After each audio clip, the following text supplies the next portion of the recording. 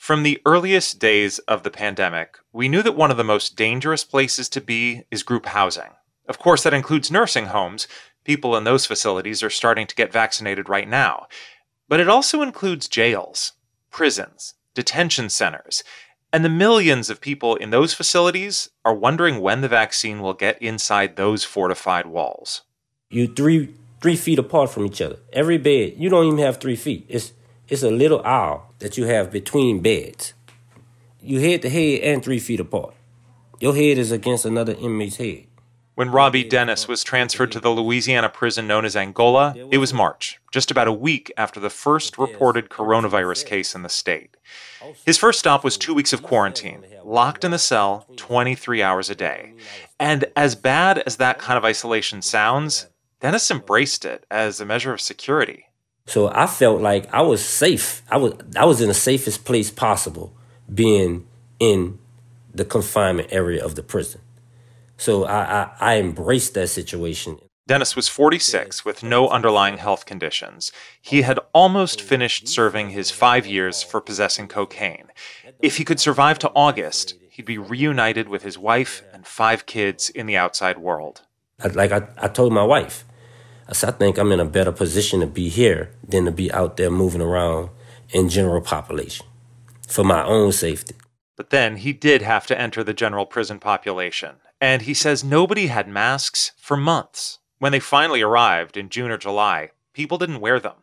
The masks tied around the back of the neck. And Dennis says people were afraid of getting strangled. It was fearful to wear because you're in a prison. I don't want to be at a disadvantage where somebody can grab something and I have something tied around my neck. So the mask was a disaster. Nobody would wear it because of that reason.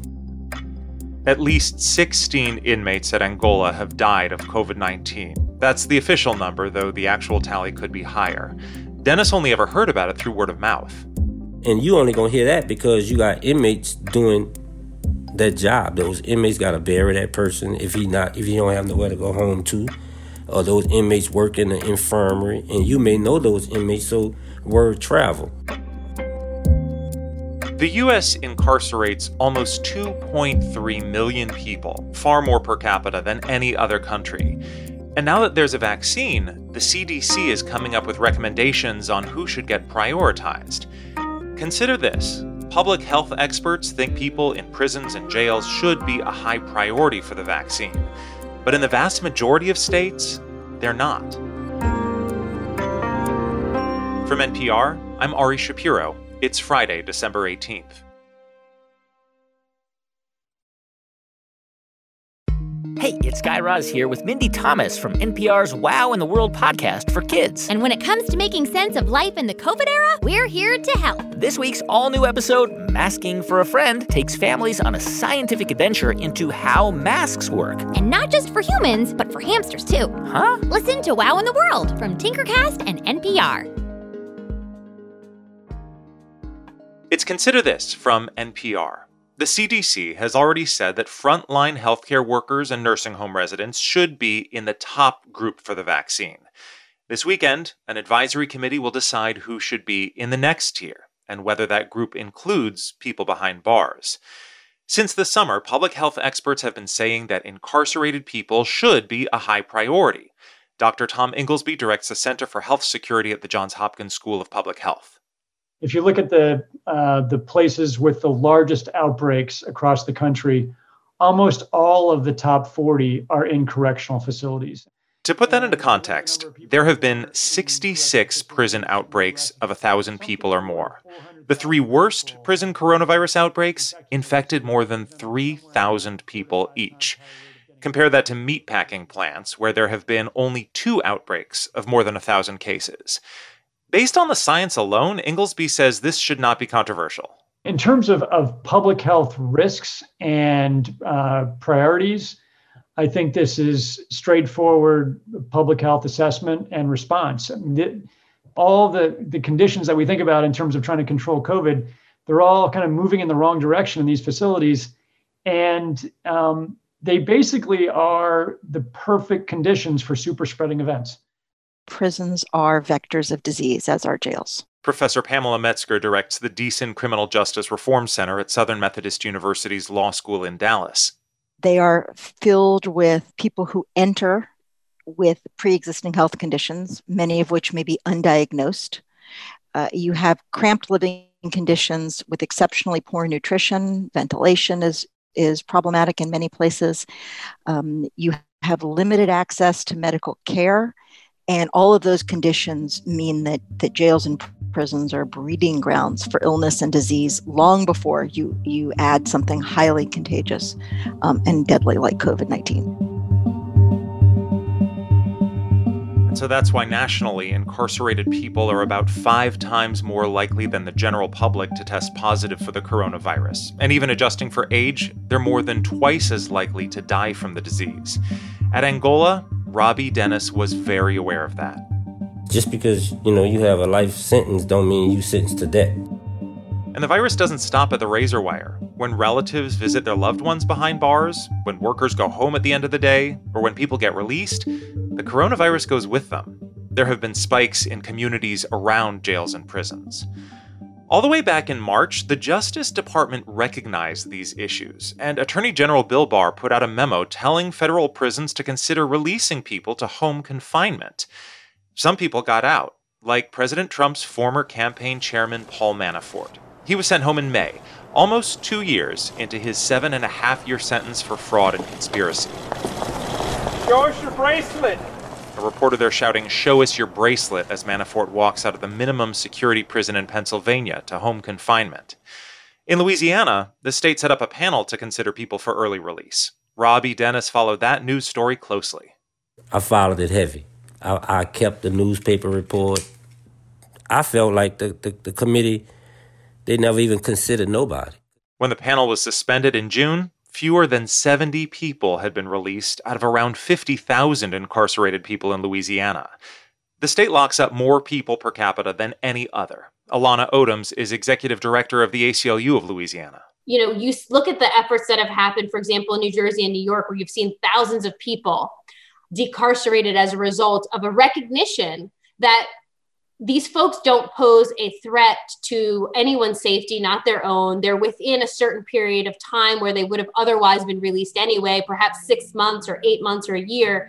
And so medically vulnerable, nonviolent folks who've not committed sex offenses or other offenses have been decarcerated. We've made those same calls for release in the state of Louisiana to no avail. Now the vaccine is here. And no matter what the CDC recommends, each state and federal agency will ultimately make its own decisions about who gets it when. And although scientists generally agree that incarcerated people should get the vaccine early, the politics are a different matter. Take Colorado. According to data compiled by the Marshall Project and AP, Colorado's prisons have a coronavirus infection rate 7 times the state overall. In October, Colorado put out a draft proposal that followed the public health recommendations from Johns Hopkins, prioritizing incarcerated people for the vaccine. Inmates would get vaccinated after frontline healthcare workers, at the same time as people in retirement communities, before healthy older adults. Then the pressure campaign started. And to the backlash now over Colorado's decision to prioritize prisoners for receiving the COVID vaccine first. The state's phased distribution This was plan Fox News on December 1st. Convicted murderers will get immunized before grandmothers. Joining us now, Dan Henninger, Wall Street Journal. Colorado's Democratic Governor Jared Polis quickly backtracked. There's no way it's going to go to prisoners before it goes to people who haven't committed any crime. That's obvious. So at this press conference, he said the state's draft proposal on vaccines would be amended. Now, as we do 65 and up, I would think that would include prisoners that are in that category. But the vast majority of people 65 and up are free. Sure enough, when Colorado's updated guidance came out, correctional staff were in the high priority group. Incarcerated people were not. Professor Sharon Dolovich directs UCLA's Prison Law and Policy program. what you have is, on the one hand, a really urgent public health need to prioritize both corrections staff and incarcerated people. And on the other hand, you have at least 4 decades of tough on crime rhetoric, which has primed the American public to think of people in custody as somehow less than human and less deserving, even though in this particular instance, we know well that they are at a much greater risk of getting infected and dying from the virus than people who are outside prison. Even some people who work in these facilities think putting these groups on equal footing makes sense. I think the priority level would be the same. I don't necessarily think the staff should get it before the prisoners or vice versa. Byron Osborne is president of the Michigan Corrections Organization, the union in that state. He's been a corrections officer for 26 years. I think anybody that's at a correctional setting, whether it's the employees or the population, because we're all together all the time. You know, we're shoulder to shoulder with these folks. We work in there, they live in there. Michigan has been dealing with an explosion of coronavirus cases, and that's especially true behind bars. At the Chippewa Correctional Facility where Osborne works now, more than 800 inmates have gotten COVID-19, according to state officials. And more than 500 of those cases are considered active. That doesn't include staff. Anybody who's been paying attention to the outbreaks in the correctional system in Michigan for the past several months realizes this has been a significant disruption to the operation of these correctional facilities. It's cost the state a ton of money in testing. I can't believe anybody would not be able to rationalize that those two groups of people would be in that second tier of people that are being provided the vaccine. According to the Prison Policy Initiative, only 6 states have prioritized incarcerated people to get vaccines as early in the process as public health officials have urged. More than 20 states are prioritizing corrections staff before inmates. That's the approach the Federal Bureau of Prisons is taking too. The decision the CDC Advisory Committee makes this weekend could change the calculation in some states, depending on what the group recommends. In August, Robbie Dennis was released from prison in Louisiana. His wife picked him up from Angola, and the thing he wanted most was to go home and hug his 5 boys for the first time in years. But he knew the coronavirus was all over Angola, and he didn't know his own status. So his wife took him to get a test. Because she felt like, I felt like it was a must. Because I didn't know my own fate being released, because I had never been tested. It took him 4 days to get the results. It was negative. And then he went home and hugged his kids. It's Consider This from NPR. I'm Ari Shapiro.